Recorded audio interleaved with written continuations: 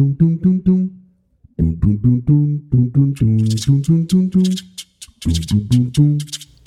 everyone. Thank you for joining us. This is... Are these books drunk?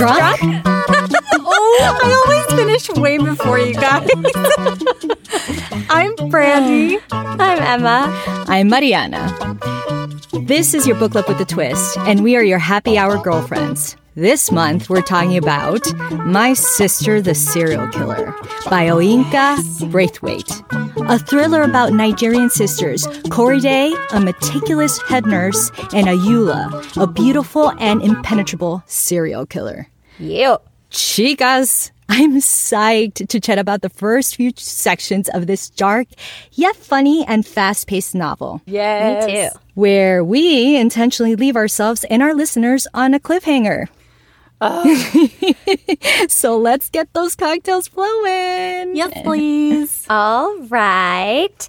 Today's cocktail pairing has another fun name. Today we're drinking, dun dun dun, the Lady Killer. Ooh. Cheers to dark, mysterious female serial killers, am I right? Absolutely. Yes, ma'am. Here to share the recipe for this sweet but murderous cocktail is our official bartender in residence, Ricardo. Ricardo. Ciao ragazze, benvenute. Hola. Hi. How are you? We're great. Yeah, fabulous. Ready to drink? We're ready to drink. Good. So today's cocktail is called Lady Killer. Although I don't understand why is it because it wouldn't be able to kill anyone given the alcohol content. So I'm gonna give you the original recipe Oh, all right. and a drunk girl recipe. Yeah. Okay. Thank you. So this cocktail was invented in Switzerland by Peter Roth in 1984, and he won the first prize in the Zurich National Contest with this cocktail. They were searching for something sweet, and he created definitely something sweeter. So let's go down deep in the recipe and let's understand why it's so sweet, and I'm gonna give you the other version that it makes it a little drier and a little bit more enjoyable. Yes, yes, please. please. So the original recipe called for 1 ounce of gin, half an ounce of Cointreau or triple sec, half an ounce of apricot brandy, 2 ounces of pineapple juice, and 2 ounces of passion fruit juice. All the ingredients in the shaker, shake and strain over ice in a Collins or in a long flute, in a double flute, because it's a very long cocktail. Usually the garnish is a pineapple leaf or a mint. How long is it? It's long. Long enough. Oh, God. The version that I created for Mariana and Brandy, especially Brandy,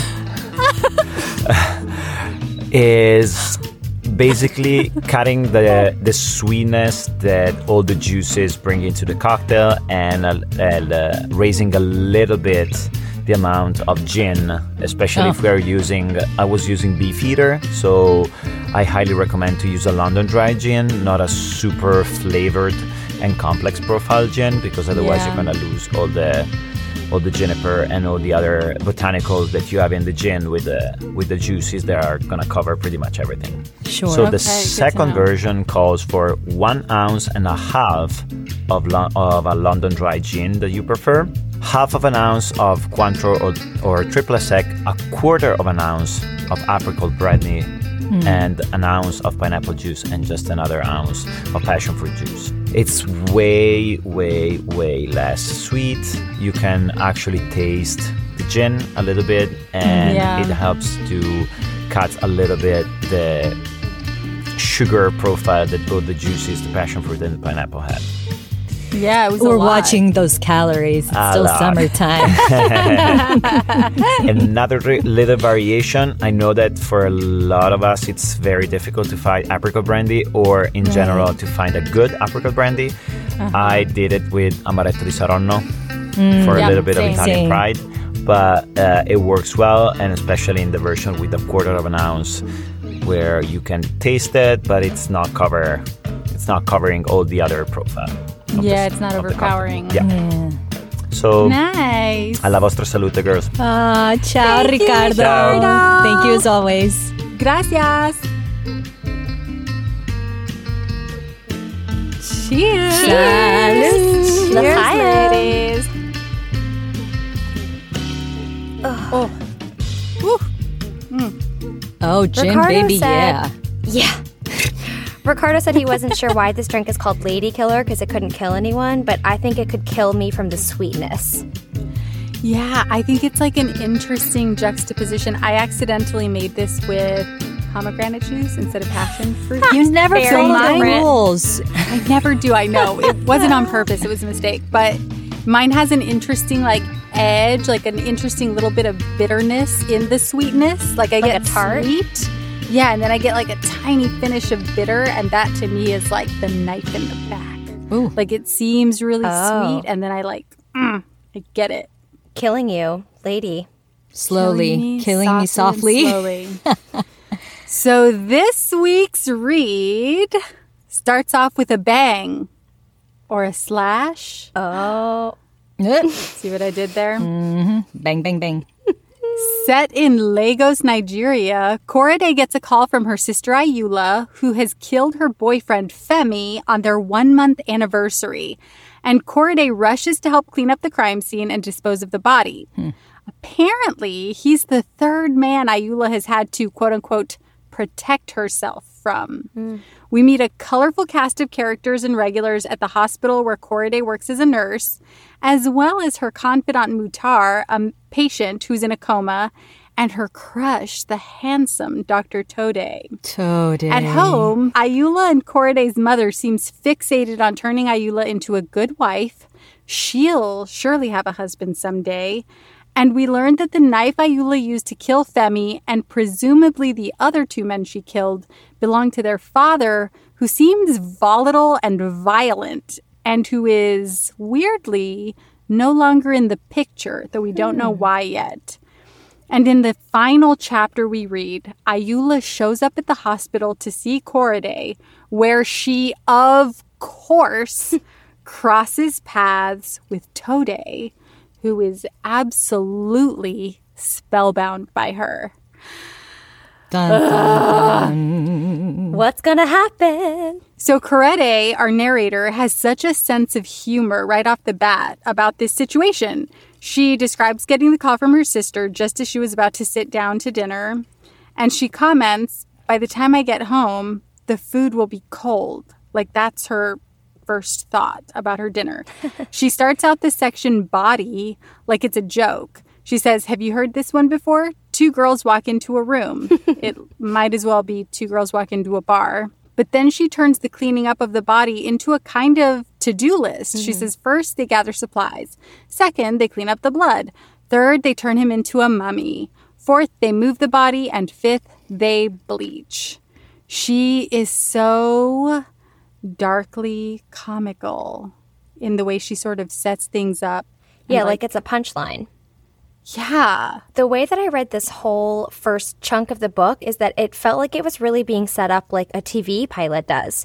You know, Yeah. we quickly move from scene to scene, and she's quickly introducing each character in like rapid fire and setting up the whole situation in such a short amount of time. You know, we just read the first 54 pages, and I feel like she's kind of setting up the rest of the story, just like a pilot does, which was enjoyable for me. It almost moved too quickly, but I know. I got the information I needed. I know, it's so funny how quickly it did move, but I was just so entertained and I was uncomfortably finding myself laughing out loud at really? the way she wrote certain things in a good way because it's such satire. There's such exaggeration in certain things that she makes so light of these really intensely dark moments Yeah. that it's Yeah. it's amazing for her to have that duality of being able to bring so much humor into her work. Speaking of humorous, my first question, because at the top, we find out that Ayula has killed her boyfriend Femi in the bathroom. And I'm like, what were they Yeah. doing in the bathroom? Do we know for sure he got killed in the bathroom? Or Yeah. did she maybe like drag That's him where the in there? body was. He was in the bath. Yeah, it made me wonder like if she surprised him while he was like washing his hands or something. You know what I mean? Well, it's Why another would they be good in the bathroom? question. Right. Was it planned? Or did it just happen did they happen to both be in there together and she was like, that's it? But she did have the knife on She had her. the knife, yeah, to that point.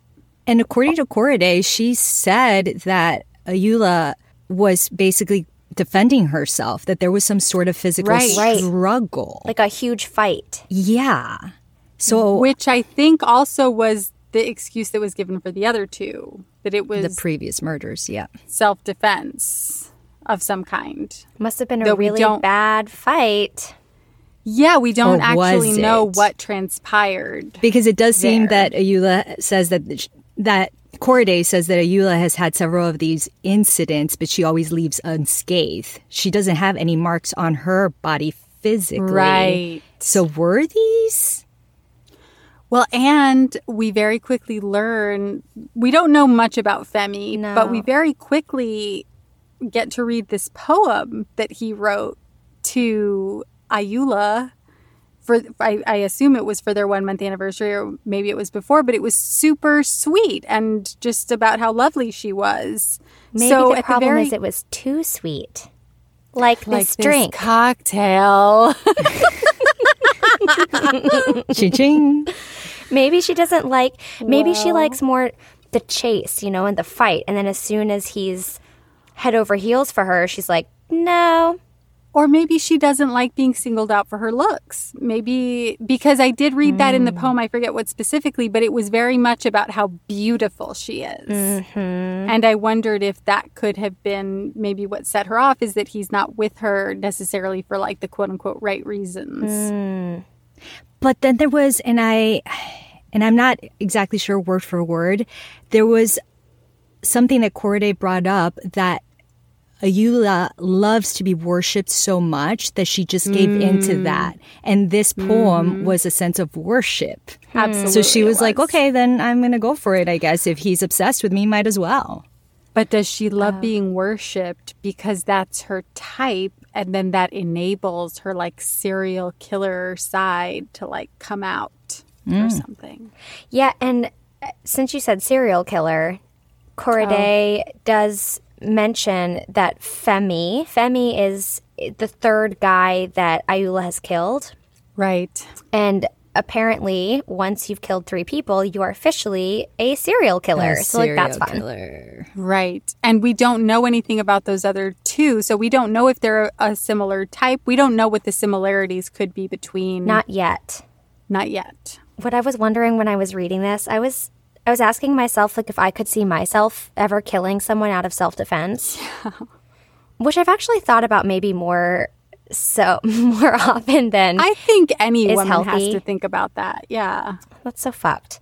But because I always think I would never, ever want to be in a physical fight with someone. But if someone were actually coming for me in my health or my safety or like a loved one, I think I could kill. Oh, absolutely. I think I would just like give a really big blow to the balls and then like just punch him in the face for a really long time. That's how I would I do think it. Have I'd you go thought for the about it? neck jab. I'd go for the neck jab and then the eye jab and then like run. Yeah, That would kill them? Maybe if you get him really hard in the throat. I don't know if the eyeballs would. No, I don't think it would You're kill them. strong. yeah. Now that she writes the Peloton. Right. Yeah, exactly. I'll hit him in the throat, hit him in the eyes, and then I'll ride my Peloton home. That'll be my escape plan. Mariana, could you kill anyone? Sure. No, I'm kidding. She's like, have I killed anyone? I know. I had to think for a second. The Colombian in me. Now, if we're talking about Right. stereotypes, absolutely, this happens on a weekly basis. No, I'm just kidding. When I thought about your question, Emma, I'm feeling like your instincts would like kind of kick in. yeah. The adrenaline. The adrenaline and everything is going. Yeah. Like if you find yourself in that state, I think you would just fight like you've never fought before. And I'm sure you would find strength where you didn't think you had any. if it was self-defense. Like, I feel like you would just find Right. yourself, oh, I actually have a story. I just thought of something. I don't know if I had mentioned this to both of you. Oh, gosh. So Andrew and I live nervous. on the Upper West Side in Manhattan. And one day we were walking back. This was before COVID. This was probably late February. We were walking back from a movie around midnight. And we actually heard the sound of fireworks going off. But then we heard that sound multiple times. And we then started seeing people running. It was gunshots. A couple of gunshots, and we're talking the about on Upper the Upper West West. Side on Amsterdam Avenue between, I think, 90th Oh, my God. and 91st. I've been living in New York for 18 years.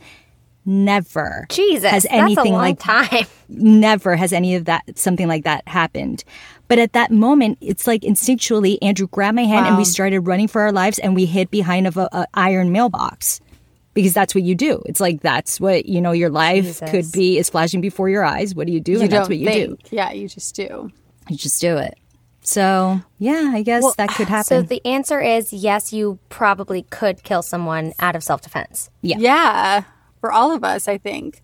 One of the interesting things I had, though, sort of going off that question, is I kept asking myself when Corday was helping her clean up, and it becomes clear that it's not the first time, I kept wondering why Corday continues to be an accomplice to this when she seems so clearly against it.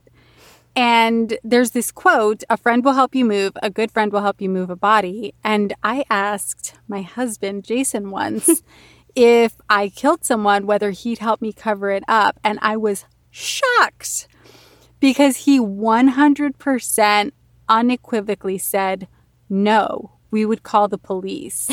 Sweet Jason. And totally. And so I wondered while I was reading this, is there anyone you could see yourself moving a body for? No questions asked. You don't know what happened. No questions asked. My mom, my dad, and Andrew. I was just going to say, yeah, my mom, my dad, my brother, or Ricardo. Yeah, same. My mom, my dad, my sisters, and Jason, even though he wouldn't help me. Even though he wouldn't do it in return. Like direct family. Yeah. Yeah, I would be You shitting two my would be pants and fucked, freaking though. out, but You two better not fucking call me because I'll turn you in quick. No, I'm kidding. Well, moving up, I mean, it depends too. Like, what is the weight of this person that we're talking about? Like, if it's a really heavy corpse. But this is a man. It's a man. That's got to be heavy.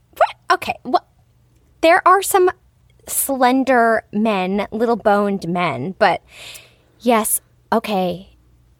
I agree. It's probably That's a heavy ass heavier body. than probably. we are. That's got to be 150 pounds at the bare minimum. it's definitely more weight than the three of us. I mean, individually, we both are very petite women. There's no way that we can handle that on our own. and it's dead weight, so that's really heavy. I lift weights. Wait, but that's interesting because this isn't something I thought about when I was reading it. I didn't think about how the two of them alone were able to carry this guy. I mean, they did take the elevator in the building, They but took the still, like, lift, how did they right. carry him? I didn't think about that. But I did think during that whole sequence, it does seem like Corday is putting in a lot of effort, and she's the one who's really worried about the timing of things and who's going to see us, and is somebody going to try to get in the elevator? And Ayula's very, like, chill about it. She even almost holds the door open for somebody Yeah. when they, like, are like, hold the elevator. Well, I think that's instinctively because Corday mentions that that's just like in her personality. She's just such a nice person that she wants to help, which is so ironic. No, but speaking of Corday and her, blasé attitude about this, that really shocked me because she's a nurse. Her job is to save people's lives. I don't understand how she's so chill with knowing that her sister has murdered 3 people. But Yeah. that's the thing here. We're talking about the third person that Ayula has murdered. Right. She's done Yeah. this twice before. That's what I'm saying. Right. How she's okay with it. But there has to be more of a reason of her just being okay with it. I think there's something else that happened prior to this previous murder, or who was murdered, that has caused her to have to be an accomplice or have to also protect herself, or why she's Right. protecting her sister. I think there's more behind. And she also mentions at some point that the two other individuals, she knew them. She didn't know Femi, but she knew the other two individuals. Right. So who were these other two individuals? Were they just Ayula's boyfriends, or was it something else, which I'm sure that we'll get more into the discussion of the other characters of that we've met during the section of the novel. But yeah, I have a theory about one of those. I have a theory about one murders. of those too. I wonder if it's the same one. Same theory.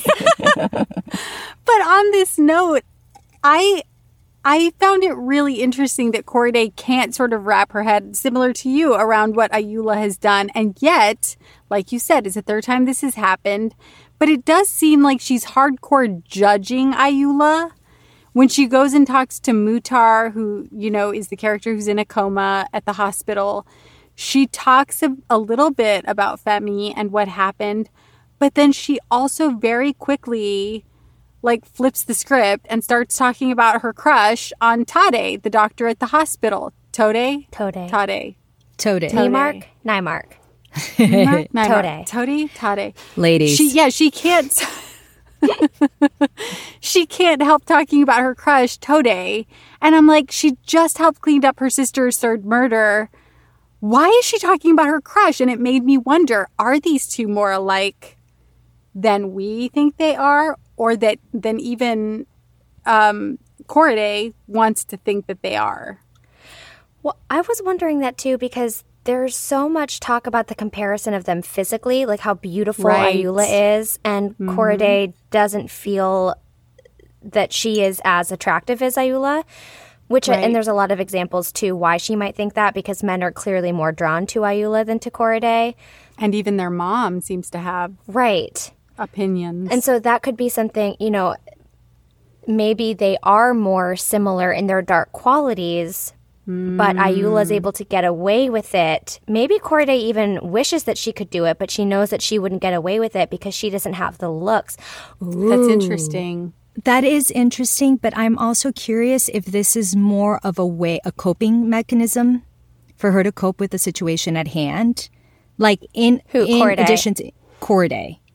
For her to be coping with it, and that's why she starts talking about Tode to this unconscious patient of hers, because it's a way to just cope with the situation as to how nervous she is of protecting her sister. We're talking about murders here. We're not just, But is it protecting her sister, or is it hoping that she doesn't get caught? Protecting each other. That's a piece of it too, yeah.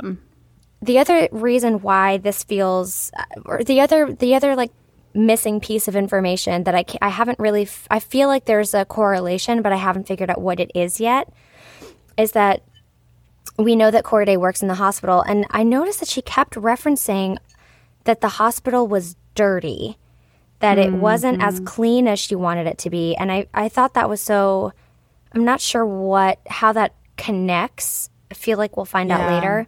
But because she's really the meticulous one in terms of cleaning up the aftermath. She knows the ammonia solution to clean up the blood, and she knows about the bleach, and she has the cleaning solution for the guy who's supposed to be cleaning the hallways and isn't. Did you guys pick up on that? Yeah, I kept noticing that it seemed like the people who worked around her, or who work around her at the hospital, are kind of negligent. Mohammed, as you mentioned, isn't very good at his job. He's supposed to be cleaning. He's not. He's flirting with somebody. Yinka, her coworker, literally sleeps at her desk with her eyes open. She's learned how to sleep with her eyes open so that she can sleep at work. There's this patient later who plays with her wedding ring while she's talking with Tode, as if she's pondering whether or not to take it off. And then they even, at the very beginning, they talk about how they had to change the color of the uniforms at the hospital to a light pink because the white ones were turning a dingy cream color. And I realized that it's all of them except for Corday's. And hers are still bright white, and nobody can kind of figure. I think Tode even asks her at one point, how do you do that? And she's like, the Google machine is your friend. And I think normally a character in all pure white would be a symbol of purity or innocence or something like that. But then I also thought, we know from the murder scene that she likes bleach. She knows how to use bleach. She knows what it does. And it just made me feel like she's surrounded by all of this dirtiness in the hospital, the people and stuff. But it's just... She's a clean sort freak. of...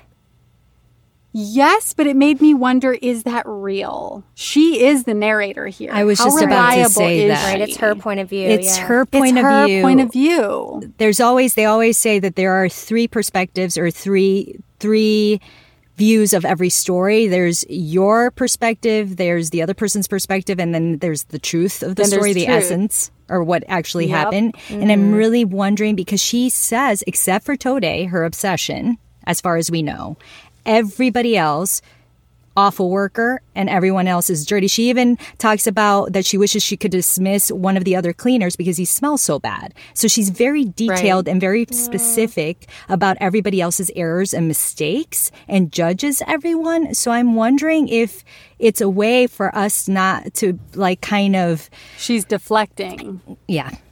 I think it's really interesting, too, the way we finally get into a section about Ayula at home, and this is after the murder has taken place. And I found it so interesting, the imagery that surrounds Ayula.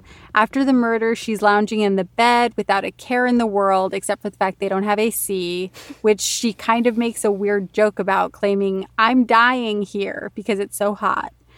She's in a lacy bra and a thong, and she even pulls down her underwear at one point right in front of Corday and announces that she has to pee, and she plops herself down on Corday's toilet, even though Corday notes that Ayula has her own, but she's like, it's too hot to even say anything about that.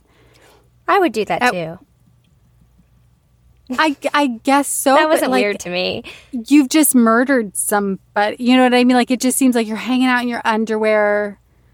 That's true. It's not like, oh you're my God, saying what have I weird just stuff done? about I want to die, and it's like, well, yeah, you just killed somebody. But isn't that And then- isn't that a sign of like a sociopath, that they're completely oblivious of everything except Yeah. for their own needs? Right. Well, and then the thing that I found really interesting was in the dancing chapter, Corday tells us that Ayula's room has this sort of weird juxtaposition going on. It's a dainty room with plush toys, juxtaposed with the bold black strokes of the quote-unquote artwork. And those are Corday's quotes. She calls it artwork. And it's artwork from one of the boys, I guess, who was in love with Ayula at some point and who she didn't deem fit for attention. But I felt like that artwork juxtaposed with her dainty room, it's almost a representation of what's going on inside Ayula. There's the one Ayula the world sees, and then there's the Ayula that's really inside. The dainty one versus the bold black, quote-unquote, artwork. That's deep, but but I can connect to that. I mean, I think a lot of us can relate to feeling like there's someone inside that no one else really sees of you, that maybe you connect to more, but you're portrayed as another thing. I mean, I remember like for years I used to get so pissed off because people would tell me that I was so cute. And I was like, I'm not fucking cute! You know, like made me, because inside I was like, I'm a badass, like I'm a strong woman, but people kept calling me cute. And Aww. I feel like there's this really Yeah. dark side of Ayula inside that she knows is her power, but no one would know. Except for, I It's think, interesting, Corday. too, though, that this person who painted the art, who may or may not be one of the people she murdered, I guess. Well, probably not, because then Corday would know. But it's interesting. It's the guy who painted those things, those bold black stripes or whatever she calls them. He's the one who saw that What in Ayula. if the artwork, the bold black strokes, are blood? Oh, my God, stop. What if Ayula made artwork out of the blood of one of the guys Oh, she my killed? God. Maybe that's she why just- artwork is in quotations. I don't think so, but it would be interesting. Could be. Well, again, I feel like this is what we're saying, that how Ayula probably is, or maybe that she has these two personalities, the ones that the rest of the world sees and the ones that she knows, that where her power lies. But we are also hearing it again from Korede's perspective. Right. And this is about a sister relationship. So then that started to make me think about relationships, sibling relationships in general, because I don't have that experience whatsoever. Yeah. My parents both have big families. My mom is one of 3. My dad is one of 5. So I know that with siblings, there is a label that's given to each of the siblings.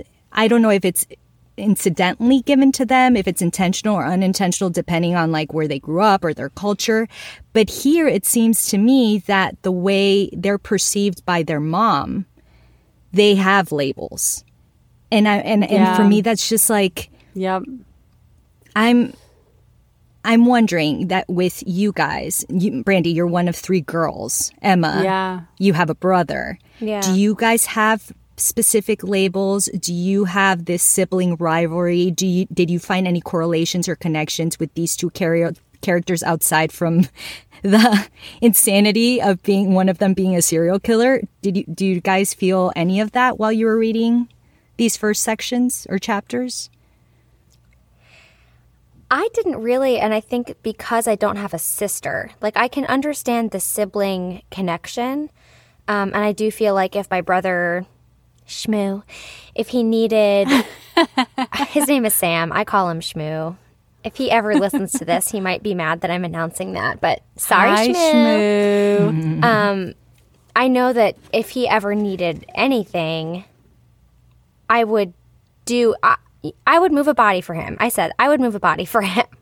So if he ever needed anything, I would be there. But I didn't feel the same, I guess, like kinship that I think there is something very specific between sister and sister relationships. I'm actually really curious to hear how that resonated with you, Brandy. No, we had sibling rivalry when we were really young. Like we fought a lot, but now I love him. I mean, I loved him then too, but now I really love him. Aww. He's a cool dude. It's interesting because I do have 2 little sisters, and Chablis and I are about 2.5 years apart, and then Chardonnay and I are about 18 years apart. So there's like a huge gap there. But I have to say, I think my parents were always really conscientious about not pitting us against each other in that way, or like giving us titles of like, oh, Brandy's the one who's good at this, or Chablis is good at that. They kind of unanimously, my parents have a very dark sense of humor.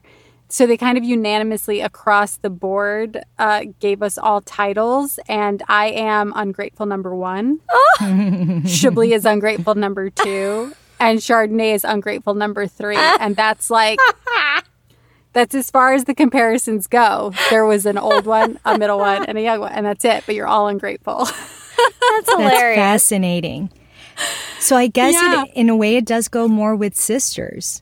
Because for maybe, I don't know. Not that your parents did it in a derogatory way at all, but there was something humorous about it, about how you guys were labeled. Right. I don't know if it's so much sisters. I think it's anytime siblings of the same gender, maybe, or the same gender identification. There's bound to sort of, in their minds, be comparisons about it. I just think my parents were really good about being like, we're not doing this. You're all equally ungrateful. That's so funny. My parents just made us really supportive of one another. Like, I went to all of Sam's soccer games, and he went to all of my shows. God love him. Oh. I think he was miserable, but... Why do you say that? Did you love going to soccer games? I actually did. I actually really... He was really good at soccer, and I liked soccer. I played it for a while, and I was decent, but he was really good. And you're a professional actor, so I'm sure he enjoyed seeing you perform as well. Someday I'll ask him what the least favorite thing he saw me in was. I'm talking when we're kids, though. You know, that wasn't very entertaining. I can imagine. He's going to be like, I hated seeing you as the potato in the Thanksgiving play. I would be a potato. No, you would be a carrot. What would I be? I think you would be a carrot. Why? Because of the red hair? And you're like just kind of tall and like the yoga. Like I just feel Tall? like you would be a carrot. Brandy? We're talking In about me. stature. What do you think you would be since you don't like the carrot? I think I'd be a yam. I could see that.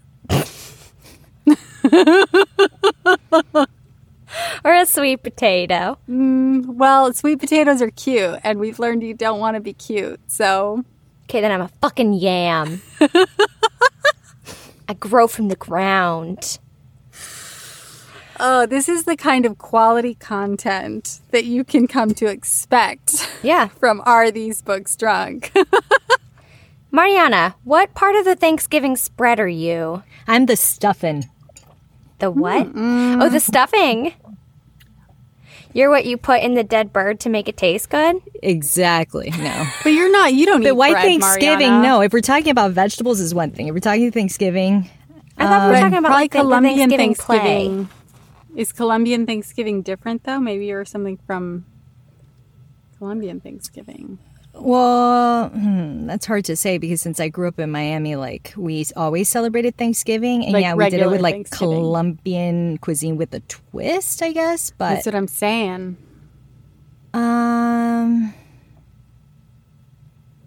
yeah, I'm just gonna go with the stuffing. I really don't know. what it would I be. feel like you're the like mashed sweet potato with the marshmallow fluff like baked on top. Oh, that's sweet. That's really nice. Thank you. What's that called?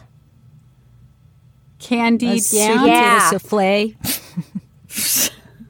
But I feel like Mariana's the candied yams that get delivered from the restaurant. You know, like The They're good like- one. The good they're quality. like the Rent the Runway Oh candied boy. yams.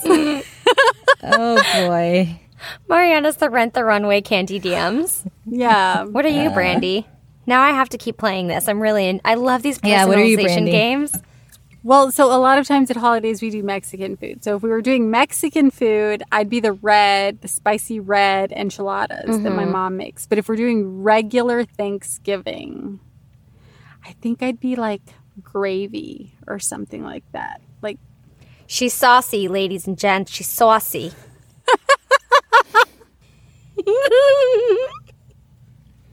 You guys, this drink is hitting my forehead.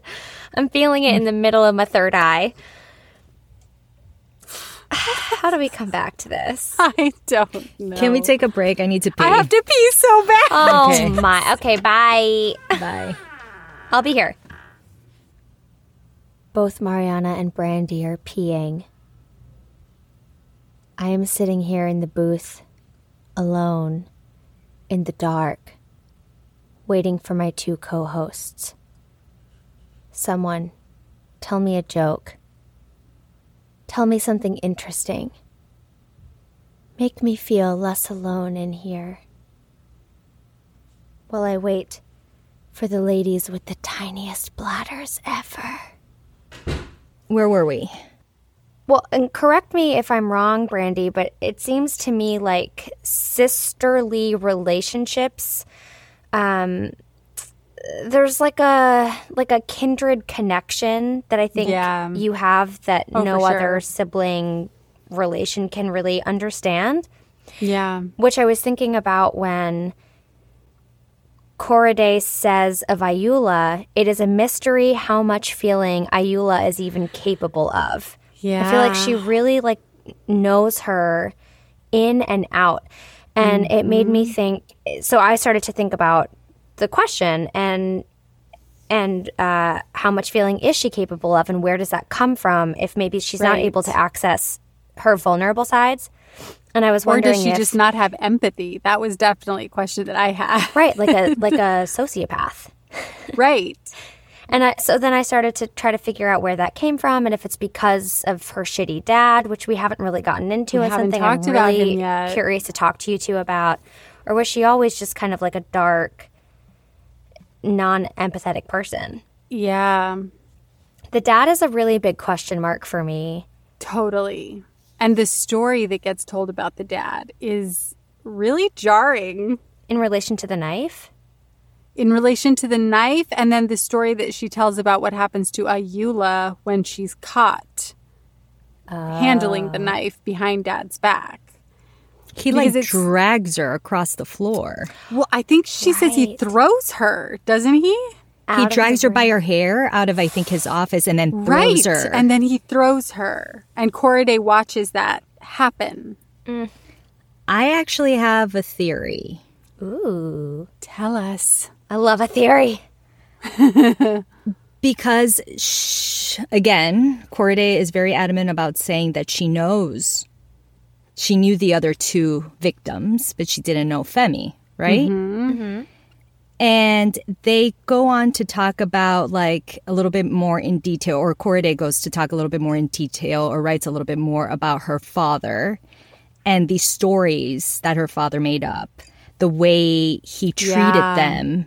And she even said that cleaning the knife, when he was cleaning his knife after telling the stories or like showcasing his knife to those who asked him about it, and she was very detailed about this, that was the only time she witnessed his tenderness. Right. And to be clear, this is the same knife that Ayula has used to murder these three men. I don't know if we had said that before. Yeah, I don't think we did. And then there was also this other point that she brought off, that after her father passes away, they have to let go of all their staff. Because they have a staff that they grew up with. They have a house girl, and they have, I mean, I'm assuming they have a very luxurious life where they have all these employees. Staff for a while, it sounded like. Right. And then they say that the reason they let go of these individuals after he passes is for practical reasons. Mm-hmm. So I am wondering if the first victim was actually their father. I was thinking that too. I thought that too. And the reason why Corriday feels like the need to be this accomplice is because maybe Ayula protected Corriday when her father tried to murder her with that knife. And then that's why she has this like need and desire, or like kind of a payback, being like, you saved my life, now I need to help you through this. Right. And Ayula got this innate like sociopath personality or this thing from her father, that she is on a warpath to just basically beat up anyone who comes in her way that kind of attacks her the way her father attacked both of them. Right. And I wonder too if maybe he was really volatile towards their mom. And it's just kind of this overall, like, men treat women shitty, so the women kill the men. Like, I kind of love that storyline. Oh, my God. Watch out, Ricardo. Emma, don't we treat need our shitty. bartender.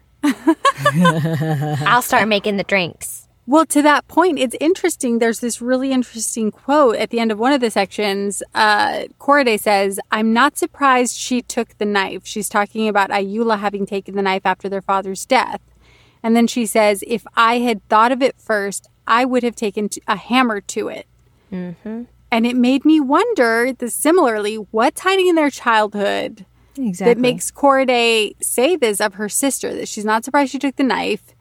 But then it also seems like there's something about this knife, that the knife needed destroying. And it made me question what did the knife could do?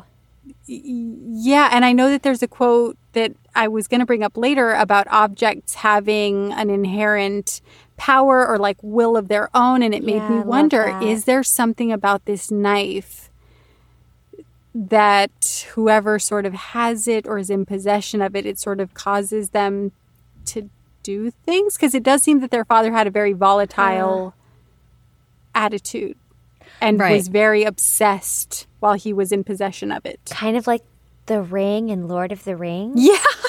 I just watched the first movie for the first time. It's his precious. Wow, that's interesting. And there was also a moment that when, speaking of the knife, when Corriday wants to take that knife from Ayula, because Ayula has kept the knife after she uses it to murder Femi. And Ayula does not want to get rid of it. And she even goes to say, it's the only memory I'll have of him. Yeah. Initially, when I read that, I thought she was talking about Femi. But then if we're following through with this theory That would mean it's the last memory that she would have of her father. That's actually Right. how I read it from the beginning. That's so interesting. But Yeah. that makes it sound like it's a sweet thing. Like you want it as like as a nice remembrance, not of a Not memory of like, fuck necessarily. this guy. If you killed him with it, then it would be a great memory. It would be a trophy. He must have been really terrible. He But threw then it his also daughter goes across to, the room. I think, Brandy's point that there she has a dual personality, which there's a sweetness to her. So then this would be like a sweet memory, but it also like served as the duality of killing someone else. Right. Well, so there's a mention made of, I think this is while this is in the part of this story where the two sisters are making, I think it's pronounced effo together, that spinach, Oh, stew? that delicious Effo. spinach stew that made me like salivate. There's mention made of Ayula getting in trouble as a child. When she smears chocolate on her father's knife, she's handling it while he's away or something. And there was this interesting mirrored moment while they're making that stew or that soup where Corriday takes Ayula's phone from her while she's Snapchatting and she smears it with oil as she deletes the Snapchat. And the way those two moments are described in the book, it was really similar to me and it almost felt like foreshadowing. Corriday despises the way Ayula uses her phone to post to social media carelessly, just days after she's killed Femi. I'm not sure, though, whether she hates it because it's so unfeeling or because she's afraid it's going to contribute to them getting caught. I couldn't quite put my finger on where Ayula's moral compass was in this moment, why she's so upset about the Snapchat.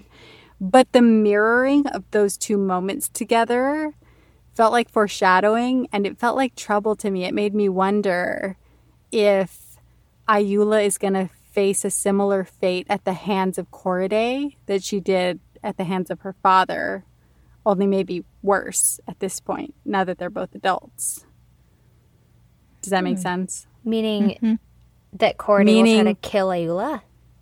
Yeah, like it did make me, it made me wonder that. Huh. Is it going to come to that? It could. Now that I'm thinking about the cliffhanger, Right. if she... are we allowed to It's talk gonna about come to things a that haven't choice. happened yet that we think might happen? It's going to be a choice of like, Sister or the man you love?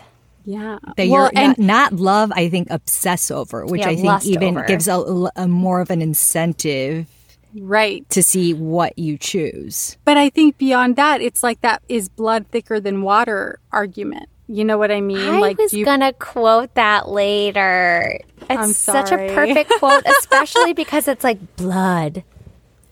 yeah, very but fitting for the I story. think to this point, blood has been thicker than water for Corriday. She has protected her sister. She's murdered 3 people, and Corriday has helped her clean it up. But I think we're getting to the point, Or possibly with protected Tode. herself. Possibly, we don't know. But I think we're getting to the point with Tode, who is sort of pitched in the book as this very clean, very genuine, very beautiful man. Yeah. Is blood thicker than water? Or at some point for Corriday, is morality going to come into play here saying, no, there's this beautiful, pure thing, Right. and I can't see it sullied? I think she already lost her morality a long time ago. For sure. But I think she has a chance to redeem herself, even if it means she doesn't get to save herself. She might get to save somebody else. Who saves others Who's a doctor and saves others. Oh my God. and Done. sings to little kids? Done and done. As I sip on my lady killer. Well, I want to quickly circle back to your question about the social media aspect, because that was something that I felt kept coming up, It was so Frequently. creepy. Yeah. which made me think about, that relationship of social media and announcement and tragedy. And I feel like, we're living in this world now where people get information from social media. Like people find out that people have passed on because of a post on social media. Yeah. And I think I've been thinking about this a lot in terms of the pros and the cons of that, because now we're living in such a tech-heavy world. And, you know, I lost my uncle fairly recently, and I remember, like, I didn't want to post about it right away because I wanted there to be a moment. And he wasn't on social media anyway, but there was a part of me that still felt like I wanted to honor him. And I don't know really necessarily why I felt like I wanted that to be on Facebook, because I could have just done that on my own. I didn't even need to make a public thing about it. But I wanted to give him the respect that I felt like he deserved, which is so ironic considering he didn't have a cell phone until a year ago. Like, he was very untech savvy. But still, there felt like I needed to connect with people in that way. And it's the same way I kind of feel, too, whenever anyone gets engaged or has a baby or just like the entire... They want people to know. I guess that's what it is. Yeah, it's just like the relationship of social media with large events in your life has gotten so complicated and so tricky. And it was interesting that Ayula wasn't even thinking when she was about to post a fun photo. What was it? Was it of the soup that they were making? She was about, I don't remember. I don't think that was the first one, but that was one of them. Yeah. Yeah, because the first one, she even somehow posted that she was the last one that she saw Feme before he went missing. Which is another point, because you can post whatever you want and no one knows if it's real or not. Right. Like, she made this whole fake post about how sad she was that he was gone, but it's all a lie, but no one would know that. No one would know that. Right, but then there is this weird perception, which is what Corriday is picking up on, which is like, hey, you're posting pictures of soup and your boyfriend just died. Like, what are you doing? This looks really suspicious. It's like the Amanda Knox thing all over again. It's like, hey, your roommate just died. Why are you doing the splits at the police precinct? Like, that looks really suspicious. Which I guess, to Emma's point, there's a way where, like, that's why you were very conscientious and it was the relationship with social media for you is so complicated because you didn't know how to honor your uncle. Like, that's why you were like going back and forth and battling with that. But with what Ayula is doing is she's creating her own story on social media, which that I believe that a lot of people do. And forgive me for all the social media buffs out there. I actually joined Facebook 5 years ago. So I was definitely against social media for a very, very long time. Or whenever we did the production of Church of Why Not, that was the first time I had ever joined social media. Oh, that's how we met, y'all. That's how we all met. Yeah. We met doing a production, a play. With Theater 167. Hey. Woo. Hey, thanks for bringing us together, Ari. I even remember going to my high school reunion. What? Was that 5 years ago? I don't remember. You said That's 5 the years thing. ago. I think it was because that was when Jason and I first started dating. We started dating when I started rehearsals for that show. So that was 5 years ago. I guess so. Wow. Yep. Okay. So 5 years and going strong. Cheers to that. Cheers. But what I was going to say is I even went to one of my high school reunions and everybody was in shock that I wasn't on social media yet. At all at that point. So I feel like there's this need. I'm sorry? You were like, I'm too cool for you all. Yeah, well, and Andrew's still not on Facebook. Not necessarily, because I really now do enjoy connecting with people that I haven't connected in a while. But I'm like Emma, I have a very interesting relationship because I don't necessarily want to post something that I don't think that I don't want to be creating a story or a facade that's not necessarily actually happening. And unfortunately, if I don't kind of create this sense of perfection, then I feel lesser than when I look at other posts, but all these other posts, real or not. Exactly. Yeah, right. We don't know what stories are real, what stories are not. We don't really necessarily know if all of this is happening at the moment. Some people are very tech savvy. Some people are not. And some people know how to word things or change the stories around to create, I don't know, something that's not really there. And to that point, it did make me wonder if, and this might be totally out of left field and not valid at all, but I did wonder if Ayoola was doing this social media posting as sort of a ploy to trap Corriday, because Corriday, I know there was mention made of like her sweat dropping at the crime scene and then she very quickly cleans it up. Mm-hmm. But then there's also a big to-do made about the fact that Corriday, they put the body in her trunk. And there was like a stain left from the ammonia where she tried to clean up the blood in her trunk. So it made me wonder, like, is all of the evidence linked to Corriday? And Ayoola's possibly doing these social media posts as sort of a deterrent of like, I was dating this guy for a month. I had nothing to do with this. You think somehow, to set her up, you mean? I wondered that. I did have that thought. Terrible. It would be, but she's a serial killer. It was just a fleeting thought. It was a fleeting thought that I had where I was like, is she setting her up somehow as the fall guy? As what? As like the fall guy for these crimes, for like all of them. Well, I don't think she's doing that in a very smart way then, because she like shows up at the hospital where Corriday works. So like that would be pretty they're dumb. sisters, so it's not like that's... To that point, she shows up after Corriday told her not to show up because she says, I have lunch alone. Ayoola had been calling her several times to be like, I want to have lunch with you. And she's like, why is she calling me? And then she shows up and she's like, why are you here? Knowing that I told you that I eat lunch at work. I'm not going to have lunch with you. So she doesn't follow instructions. She doesn't follow orders at all. Why does she show up at the hospital that day? I don't know. Why does she want to have lunch with her? I feel like when I was reading it, I had an answer, and now I've forgotten whatever that was.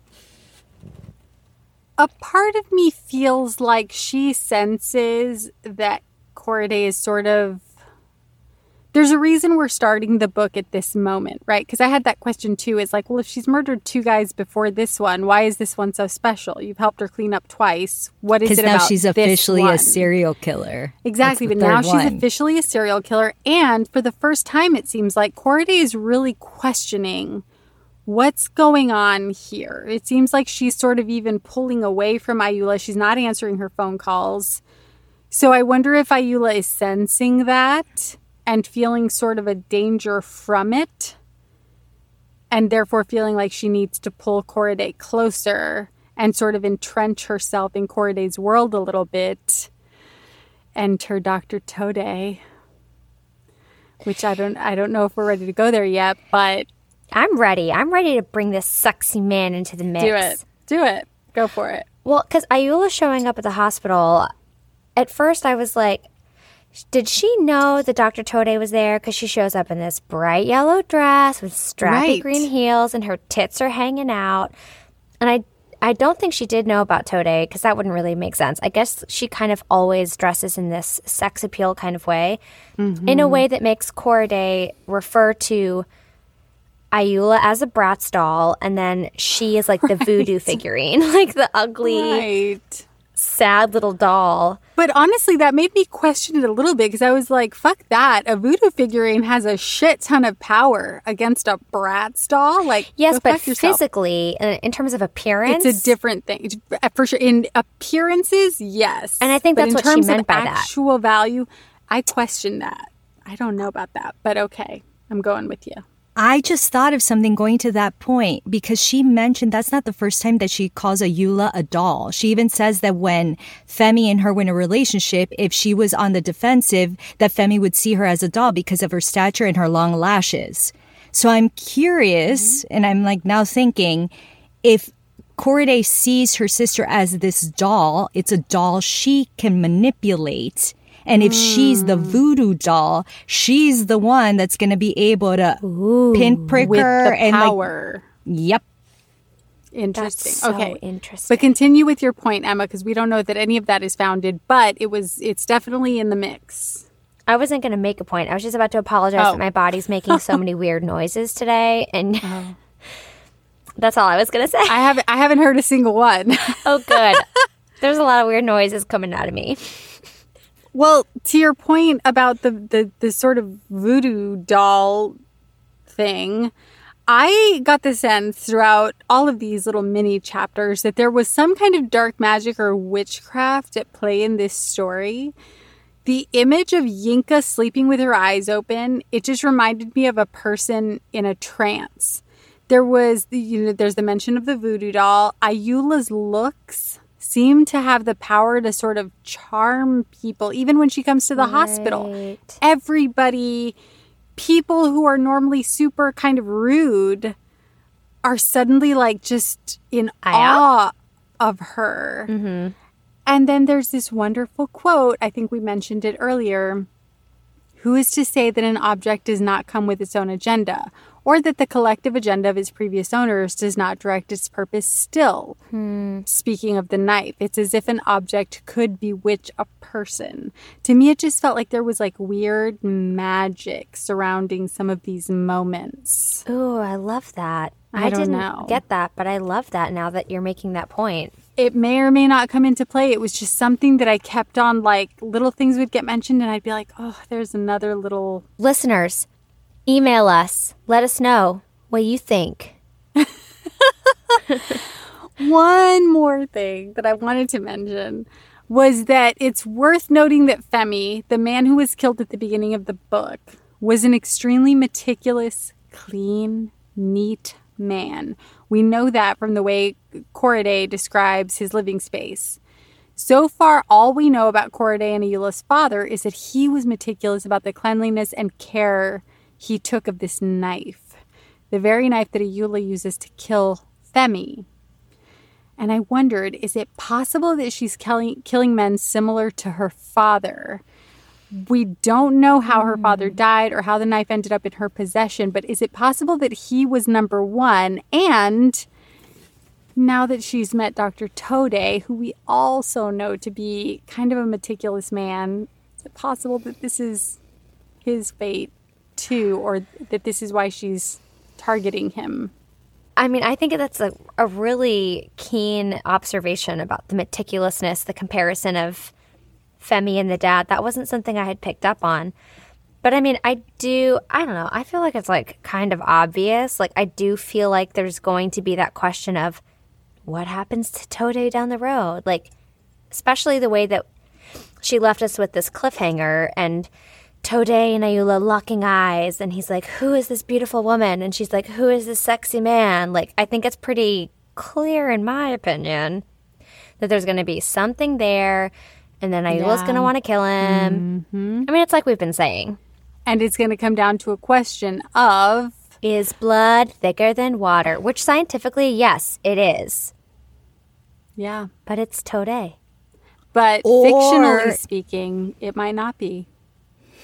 Or if we're going on in that train of thought, if Femi is so meticulous, her father was so meticulous... We know that Korede is extremely meticulous. Will Korede be the one to kill Tode because of her obsession with him and she wanting to protect her sister because she already owes her sister something for if it... I know you looked at me very strangely, Brandy, but I'm going along with this train of thought. And then she would kill Tode because she can't have him, and she doesn't want Ayula to have him either. Or if we're going with that train of thought. Or Ayula with kills the three of them being meticulous. Korede. I'm sorry? Right. Or Ayula kills Korede. Right. There are a lot of options. But she's the narrator of the story. That can't happen. It can happen. We could get her last thoughts right before she just, like, puffs her last breath and then she's out. And that's the end of the book. That could happen. You said that so, like, matter-of-factly. Yeah. Her last breath and she's out. And then go. And she's out. Whatever. Whatever. So we've sort of skated past this, but I do want to make sure we note it because it was such a cliffhanger moment. In the last chapter we read, titled Red, like the color red, Ayula walks into the hospital. She sort of entrances everybody. And despite Korede's attempt to keep Tode from her, Ayula and Tode meet, and they sort of can't keep their eyes off of each other.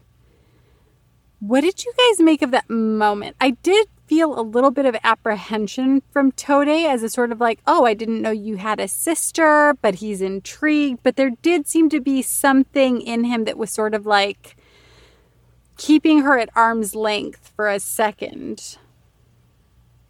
Oh. Did you guys get that or as not like at all? pure I didn't get that at sexual all. attraction. Yeah. Okay. They just want to like jump each other. Okay. I agree with that. I also think with the title of this chapter being red, when you see red, you're ready to kill. Or So fuck. who's going to kill? It's with the title. Haven't you ever heard that saying? I saw red. Totally. And that was- But red is also like passion. And we don't Sure. know, is that like I'm not saying the Tode- killing is going to happen right there. I'm saying that this is No, kind of of a course. foreshadowing. Yeah. Foreshadowing. Yeah. I'm just saying, like, could it be Tode and Ayula's passion for each other? Could it be Korade's passion for Tode and then her anger at Ayula for, like, intervening? Like, Yeah. it could be lots of different reds. Well, what the red means in this chapter, I guess let's close it down. So for our last question, speaking of this section, that moment when Ayula walks into St. Peter's Hospital, everybody sees her as she's walking in, and it seems to Korede that she writes, she has brought the sunshine in with her. Yeah. Everyone stops, stares, or even drools at her. I'm wondering, have either of you ladies had a moment like that where everybody, everybody just stopped and stared because you were just so fabulous or bright, or you just brought in the sunshine because you were just everything, oozing just everything? Emma, No. as a little sweet potato, did you have this experience in the Thanksgiving play? No. All right. Just never? Just no? I don't think so. When Ricardo first saw you, you didn't feel like the world just stopped? There was a moment that you walked and everybody just, because you Emma, connected eyes I with will him. say, at least at your wedding, when you like were walking down the aisle, you definitely had this effect on people. 'Cause Yeah, you were, took like, our breath away. fucking- Not just I feel were you like that gorgeous. doesn't count. That's a fucking wedding. Like people counts, have to no. look Of course at you. it does, but you had the moment. Not only did you have the moment, the like I felt like the sun and the location and like everything just aligned for you because it was like sort of late in the afternoon, and I feel like the sun just caught The your sun red literally hair. did actually come out, which was crazy. It did. And then there was like all this green foliage around you. And like it literally did just like I remember feeling like, oh, Aw, yeah, like I definitely remember that at your wedding. that's so sweet. Yeah, I couldn't stop crying because I And thought your just everything was so dress beautiful. stunning. Yeah, And then Yeah. like you had all these friends who came out for you and did these beautiful grand things. And I do just remember feeling like, yeah, like this is a moment. That's really sweet. I mean, I do feel like it doesn't really count in a sense because I'm like, It well, it's your wedding, counts. so like, you know, like you're wearing the dress and then like you're walking down the aisle and people like have to look at you. But I do feel like from a flip side of that, like if you want to flip the projection, I do remember having a moment of like standing inside the chuppah and like looking around at everyone who was sitting around us and just feeling very loved. So if I want to like flip it a little bit, I do remember feeling like I was in a ray of sunshine, but because I had so many people that I loved around me. Oh, that's so beautiful. Yeah, it is beautiful. And we were in the rounds because that's how We you set us were, up. We were yeah. right. We We were were the literally rays. circling you. Yeah, that was a really that was sweet. It was beautiful. What about you, ladies? Yeah, what about you, Brendy? Right now that you're glistening in front of us. so- What's I mean, up like with that? really glistening. It's really You guys, cool. You're taking our breath away right now. I'm doing something. I don't know if it's taking your breath away, Taking your but own breath away. it's happening. I don't know that I can say I feel like I brought sunshine in with me. I've definitely had a couple of moments in life where like I just felt like nothing could go wrong, kind of in the Harry Potter like Felix Felicis, like I took a spell sort of a thing. And I feel like those are, they're like moments beyond your control. You know what I mean? Like you can do everything. It's that saying, like when luck meets preparation. No, luck is what happens when preparation meets. Something like that. I know what you're talking about. Yeah, I know what you're talking about too, but I can't right now. Anyway, sorry. I feel like the lady killer is getting to me. Right. Maybe timing meets preparation. Meets Like luck. what happens when timing meets preparation? Yeah. Opportunity. Opportunity is a word in there. Opportunity is what happens when timing meets preparation. And luck. Something like that. Luck is in there too. Anyway, I've definitely had moments like that where I felt like I walked into a room and nothing could go wrong. And I don't know how to explain that. I don't know how to access that. There have just been like a couple of times in my life where that has happened to me. Like an energetic field. Yeah, like just the stars sort of align and you just know what's coming. Yeah. And like you know it's going to be fine. Like you know it's going to be better than fine. Like you kind of know you can't do wrong. And when I read this moment, that was what sort of clicked for me is like Ayula sort of is tapped into this frequency. She has access to this frequency where she knows that when she looks a certain way or when she smiles a certain way or when she speaks to someone a certain way, like she just knows they're going to be on her side or like she can win them over. Wrapped around the finger. She has that X factor. She has them wrapped around her finger. Exactly. What about you, Mariana? Hearing your ladies talk about this, because I really didn't think about it too much. I was very interested in that moment that Ayula had and just the way that everybody stopped and stared. And for me, it was more of a thing of like everyone losing their breath and just being in awe of her, no matter what was behind that. I now am thinking one of the dance performances that I had, and granted it's a dance performance, so everybody has to be watching you, sure.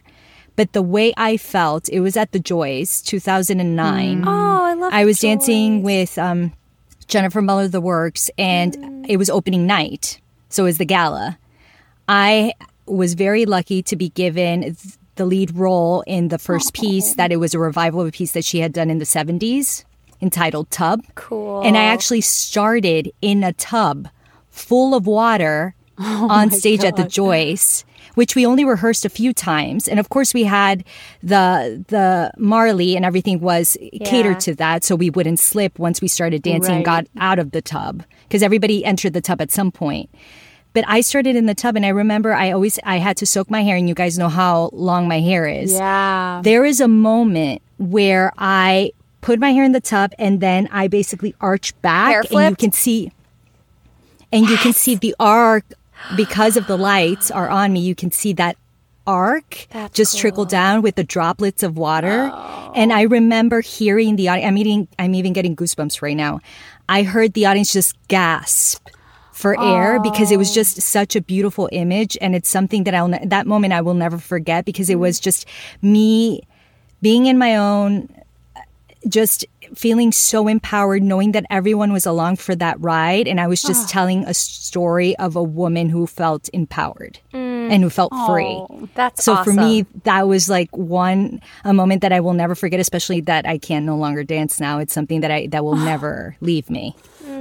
Oh, I love that. So I know that I brought sunshine to a lot of people that day.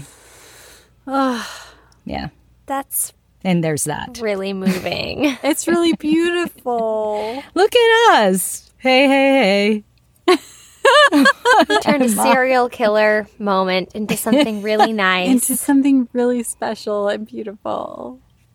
Special and beautiful. On that note, thank you all so much for listening. Big thank you to Jimmy Fontanez and Meteorite Productions, as well as Text Me Records for our music. If you haven't already, please, guys, subscribe on Apple Podcasts and leave us a 5, 6, 7, 8, 9, 10 star review. Yeah, sky's the limit. Yeah. And I think by now you've probably all followed us on Instagram because otherwise you wouldn't be here with us knowing what book we're reading. So You better good on have. you. Yay! But just in case, you can still head to @AreTheseBooksDrunk so that you can keep up with next week's chapters in Cocktail Pairing so that you can read along and sip along with us. 'Cause It's always happy hour here. Ow, ow. Oh, bye. Salud. Bye, ladies.